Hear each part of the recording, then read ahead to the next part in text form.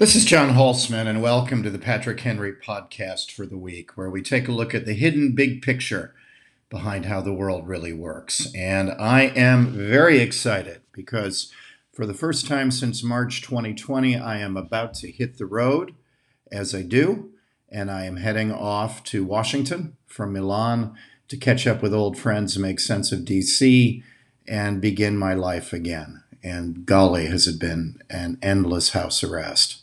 And so I'm waking up from COVID, as is the rest of the world.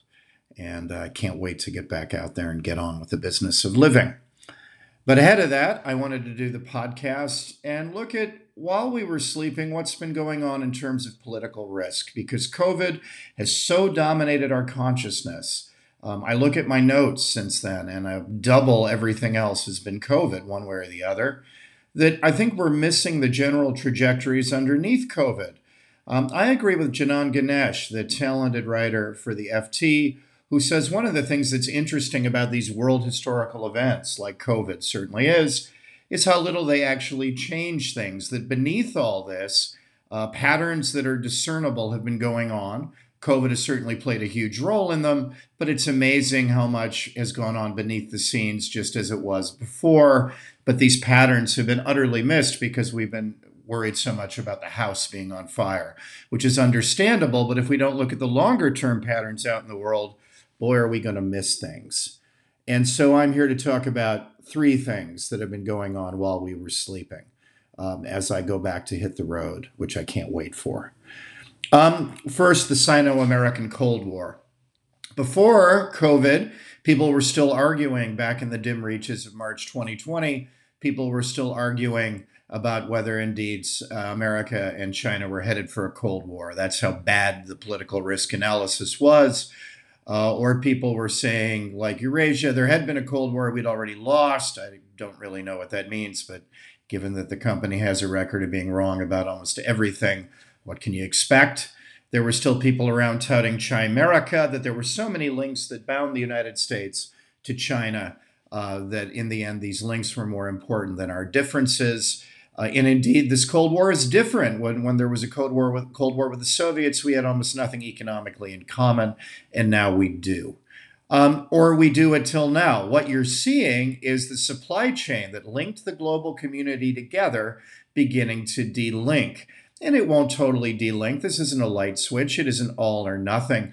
But it was intricately bound together with just-in-time manufacturing being the name of the game, and components made all over the world.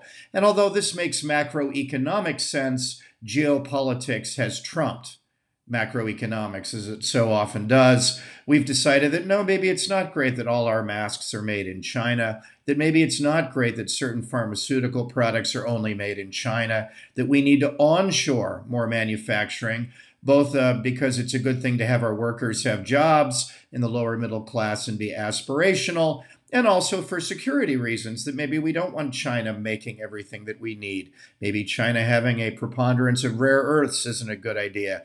Maybe that most of the world's semiconductors come from Taiwan under great pressure isn't a good idea. Maybe we need to diversify from the one big supply chain and onshore more, as well as do regionalization. And so that doesn't mean that the grand supply chain with China is going to break down entirely. It won't. It will still be much more economically linked with the United States than the Soviet Union ever was. But the days of pure macroeconomic first globalization, where we have one supply chain and we don't really care where the components are made, we don't really care the nature of the regime that's making them, that's gone. And that's changed in just the last 18 months. We've seen over and over again how we don't want the Chinese making everything, how manufacturing in one supply chain puts us at the mercy of our enemies. And now pretty much everybody agrees this. So the macroeconomics has changed immensely. But what also has changed immensely over this time period is our notions of what's going on. That yet again, Eurasia is wrong. Mr. Bremer couldn't find water if he fell out of a boat. Wrong about Brexit, wrong about Trump, wrong about Angela Merkel, and wrong about this. China is indeed in a Cold War with the United States. Because while the United States has been preoccupied, one, the Chinese gave us the virus, a fact that can't be overstated. Everyone knows this. And they're covering up the origins of the virus don't exactly make them look innocent. And indeed, this is great circumstantial evidence that they're guilty. And no one's saying this is a James Bond story with Spectre meeting and saying, how much number three have we done in narcotics? No one's saying that. What we're saying instead is that the Chinese, once they saw they were going to take the hit from the virus, did everything they could, and the flight manifests are clear, did everything they could to lock down China itself while leaving international travel open. And that's wicked. That's manslaughter. Xi Jinping was saying, if we're going to take an almighty hit, so are you. And it's very hard to forgive the Chinese for doing this, to put it mildly, nor will anyone forget that they loose this plague upon the rest of us willingly. And that has changed a lot of attitudes to China. In just the last 2 years, if you look at the Pew Research numbers, a vast majority of Americans now see them correctly as the enemy. And so loosing the plague on the rest of us is a major factor here. But the Chinese have been at work while we've been preoccupied clamping down on their students in Hong Kong, abrogating, in essence, their agreement with the British that there would be one country, two systems until the 2040s. Obviously, this hasn't come to pass, and instead the Chinese smashed the democratic movement, which was gathering headway, smashed it down, and at the same time said, who's going to stop us? And of course, no one can. But it doesn't look good that you're crushing your students' aspirations for democracy, or that you're abrogating yet another agreement. Because another agreement they've abrogated is the one in the South China Sea. The Hague Court for Arbitration ruled that the Chinese do not control 80 or 90% of the South China Sea, to which the Chinese, to paraphrase Andrew Jackson, in essence said, they've made their ruling, now let them enforce it. Meaning nothing happened. The Chinese continue to dominate the region, continue to militarize atolls, man-made islands, etc., so that they can in fact control the region and defy anyone to stop them. Well, this doesn't exactly say that they're a useful member of the international community. They have bullied the Australians for having the temerity to ask where COVID came from, putting sanctions on them hysterically for merely mentioning that maybe the Chinese have something to answer for here. They have fought the Indians in the high Himalaya, taking territory along the line of actual control, which had been fairly static for a long period of time. The Chinese are on the march even against rising great power India, fighting people and pushing people literally, and this is James Bond-like or more John Buchan-like. They've been pushing people off of cliffs, fighting with bats with barbed wire around them, and killed 20 Indian soldiers in the process of taking territory in the high Himalaya. They continue, of course, to treat the Uyghurs as non-humans and run camps in Western China in Xinjiang province. And so for all these reasons, along with bullying Taiwan almost daily, people have slowly, dimly, way behind the curve, and certainly behind me and my firm, come to the conclusion now, it's settled view in Washington, both among Republicans, Democrats, and even bad political risk analysts, such as I've named, that there is indeed a Cold War with China. By the way, hold us accountable. If we're wrong all the time, you should say so. If we're right, we should also say so. The idea that there's merit to the system is the only way political risk is going to help anyone. And indeed, I'm going to do an upcoming broadcast about our over 80% call record, best in the business. But the times we were right, we're going to do a podcast, and then the times we were wrong and what we can learn from both. The only way to get better is to learn from both. But the only way to get better is to be honest. And frankly, some of the leading lights of our industry have a record worse than the monkey score, which would be 50%. But anyway, for all these reasons, people now accept that China and the United States are in a Cold War. And this has come about while we were sleeping. The second thing, and it's connected to this first point, is the macroeconomic point that we now have inflation, and that the idea that inflation, the beast, has been tamed somehow now looks a bit quaint. And indeed, we're whistling by the graveyard, literally, in this case. I had the great good fortune, and one of the best things about my life is that I get to meet interesting people, and that makes my life interesting. I had the great good fortune to meet the late Paul Volcker at a conference in Switzerland and to have breakfast with him and just get to talk about how he destroyed inflation pretty much on his own with the help of Ronald Reagan. And in doing this, Reagan gave him, as he said, the wonderful political support. Volcker said, look, if we put interest rates up into the stratosphere, we can destroy inflation, but it will lead to a recession, which occurred in the United States in 1981-82, and that will lead to a huge political hit. And Reagan, as Volcker recounted the story to me, waved his hand amiably and said, "You let me worry about the politics, Paul. You worry about destroying inflation."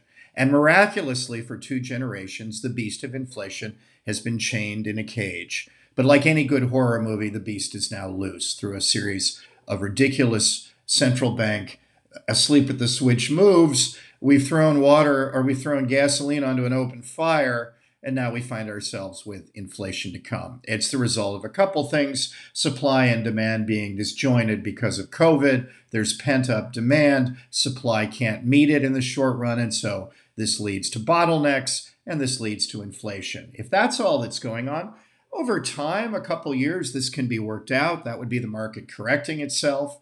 But that's not all that's going on. Part of the bottleneck for this is, again, this delinking of the one common supply chain into regionalization, that the EU is going to do more within the EU in terms of trade, that NAFTA, the US, Canada, and Mexico, which is roughly equal in size to the EU, is going to do more internally because you have much more secure supply chains. And in the case of both the EU and NAFTA, you're dealing with political groups that are like yours. They're democratic societies. Everyone in the EU is democratic. The Mexicans, the Canadians, the Americans are all democratic, and that this is a much more secure way to proceed with political risk. And so there's going to be a regionalization that goes ahead. And this regionalization will be a delinking of the one global supply chain, and that's going to lead to bottlenecks as this process sorts itself out over a decade. But that there'll be inflation as a result of that. So inflation is due to about 3 reasons. Again, first, this normal disjointed nature of the pent-up demand coming from COVID ending to supply not catching up. That's manageable. This less manageable delinking of one global supply chain into regionalization. It's not that trade goes away, but there will be some onshoring and there also will be increased regionalization. But the one global supply chain begins to fall apart. And as a result of this, there are going to be higher prices. That's part of the price you pay. And frankly, geoeconomics, again, is trumped by geopolitics. People are willing to pay this. You don't need 8 t-shirts made in China so that we can be at the mercy of Xi Jinping, given his recent track record during COVID. People are willing to have 3 better t-shirts made in Canada, Mexico, or the United States and not have to worry about Xi Jinping. So there's that. And then the last point for inflation is the Volcker point, that central banks and political leaders have taken their eye off the ball, and in their terror at the dislocation that came from COVID, they've poured gasoline onto a roaring fire, that we've primed the pump with so much Keynesian stimulus that we ignored that pent-up demand was already going to take care of a lot of the post-COVID problems. In other words, we've ignored the market typically, as Democrats like Joe Biden are wont to do, and we've over-egged the pump. We've overprimed the pump. And that's what's going to happen. We're talking about with the Biden stimulus plans. And again, I'm for the first one. The infrastructure one is a great idea. Everyone who's been on an American road needs repaving. We need to update our electricity grid. We need to update our airports and ports. I travel the world. They're certainly utterly mediocre and could be a lot better. And we need to expand broadband into rural areas, much as the Tennessee Valley Authority allowed electricity to go to rural areas. We need to see that broadband is everywhere. In the long run, that'll pay for itself. That's about $1 trillion. We should spend that money. And indeed, there's been bipartisan support for doing that. But the $2.5 trillion or the $3.5 trillion, it's now been whittled down to $1.75 trillion Democratic wish list plan, which will probably still pass, is money that's not needed. This is just a Democratic progressive fantasy bill. They need to pass it after Virginia because they know their days in power are numbered. The midterms in 2022 are just around the corner. The Republicans are set to win a majority in the House, if not the Senate. The House, I think, is gone for the Democrats, with the Senate in the balance still. But if I had to be a betting man, I'd bet on the Republicans at the moment, though stay tuned for our prediction as that moves along. But in any case, this is their last chance to get everything they want and spend money like a drunken sailor. So these 3 things put together, the COVID dislocation, the delinking of the common supply chain, and the spending money like a drunken sailor when already pent-up demand was going to take care of a lot of your problem, this will lead, all these things point to endemic inflation, to real inflation, and this will lead to a major global political risk because there will be an effort to scramble to slay the beast, to get him back into Volcker's cage, bless him, and this will lead to an increase in interest rates, and that will be a drag on growth, and that is a problem for the rest of the world. And so watch out for a huge political risk being an increase in interest rates dragging down the recovery coming out of COVID and all that leads to, because the beast of inflation isn't just some local passing moment. Even the central bankers are beginning to figure out that, gosh, the beast has gotten loose again. And it's largely our fault. And that's the second thing that's happened macroeconomically while you're sleeping. And then the third thing that's happened, and I've mentioned it before in a piece I just wrote for Rosa Rabini, is the whittling out of the great political parties of the West being replaced with personality-driven politics. Like him or hate him, Donald Trump taking over the Republican Party in 2016 changed the nature of the party. The establishment of the party had an unfriendly takeover by Donald Trump, who runs a one-man band, not an establishment party, not a party machine, not a common view of political moderation, fiscal responsibility, and realism. That's not what you get with Trump. You get populism. You get one-man band politics. You get the individual and his foibles mattering psychologically far more than the establishment of the party. Well, this is new. And this is the Republican Party going the way of many European parties. In Italy, this began under Berlusconi. Then you have the Five Star Movement, which came out of I'm not making this up, a political comic. Mr. Grillo started that party, which is very personality driven. You have Draghi looming over everything in Italy, with the parties very weak. You see the CDU in Germany, the great center-right party of Konrad Adenauer and Helmut Kohl, being hollowed out and beginning to fade. You see the SPD beginning to fade. In France, the two great parties, the Socialist Party and the Gaullist Party, are likely not going to get a candidate in the second round of presidential voting yet again, as the personality-driven contest is between Marine Le Pen or Eric Zemmour, even, a talk show Trump-style superstar in the French TV firmament, versus Emmanuel Macron. The one thing all three of these people have in common, and almost nothing else, is they are personality-driven. So you see all across the board the old grand parties that held the West together beginning to collapse, but nothing being there to put in its place. And as a result, you're going to see an increased political risk internally. In other words, we are the political risk. Political risk isn't just about what happens in Africa and Asia and to other people, but too often we fail to look squarely in the mirror at where we are and what we're doing. If you add in this increased danger of a Sino-American Cold War, which is already well advanced, and you add in as well this increased inflation leading to increased interest rates, leading to decreased rates of growth, which in Europe particularly, which has been sclerotic for a generation, is not the political news that they need, even as they over-egg the cake with their spending. When you add all this in, you see increased political risk in the advanced industrial countries of the world.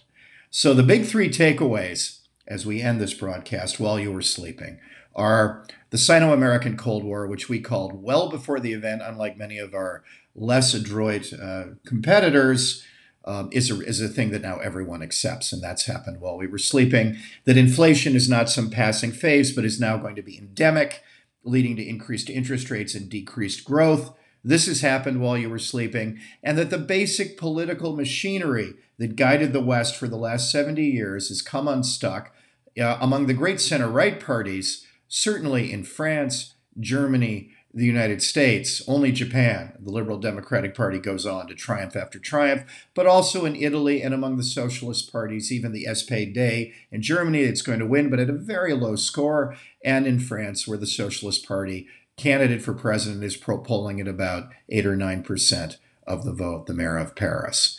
And so for all these reasons, this is the new world we live in: a Sino-American Cold War, endemic inflation, and real economic ructions that we haven't seen for 40 years.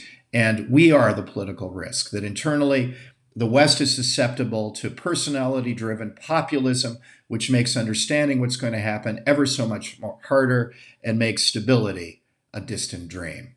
This is the world we're going to have to navigate as I go catch my plane. And on that note, thank you for listening to the Patrick Henry Podcast. Thanks so many of you for subscribing. It's overwhelming. It's just a snowball rolling downhill that's going to be an avalanche, and we're delighted at all the subscription rates. Please do keep that up. And as I'm about to have my morning espresso, Thank you so much for those of you who've actually given. Again, all we're asking, $7 a month, $70 a year, the price of the beans of the espresso that I make, to have us do this. We're devoting more and more of our time to doing this. And on Substack, which is my favorite platform ever created, we can speak directly together without middlemen. The only way to do that is to give the price of a coffee bean. Thanks so much for that. And I will next report from Washington, where I'll report in on what I learned from spending 10 days in the nation's capital. Okay, take care. Bye.